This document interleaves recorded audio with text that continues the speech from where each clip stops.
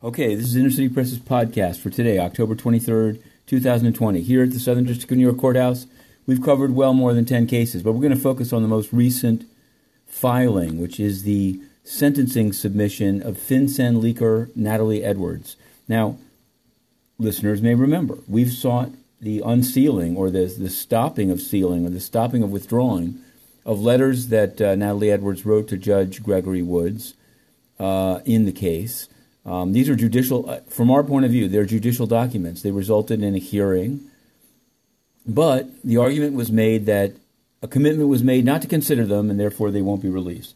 There's an order, it's quite a respectful order, probably should be appealed, because now Natalie Edwards' lawyer has filed a more than 50-page sentencing submission in which she quotes emails about Senator Wyden, and then says this: the WhatsApp communication consumed more than 2,400 pages. Quote, the document can be provided to the court if having it would be useful. So you basically now have a privatized criminal proceeding in which the defendant can communicate entirely privately with the court with no public awareness at all about a matter of massive public concern, including the withholding of suspicious activity reports about a number of items, not just Paul Manafort, but countries ranging from Yemen to China.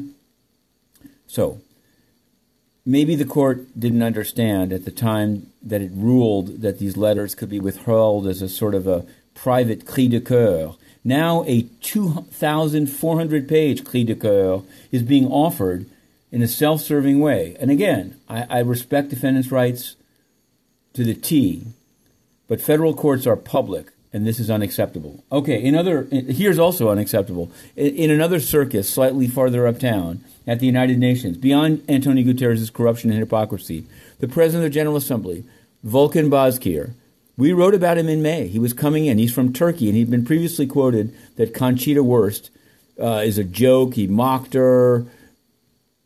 Well, now Mayor de Blasio has refused to meet with Bozkir. He didn't say why he refused to, and the journalists that the UN lets in, nobody seemed to know why it was.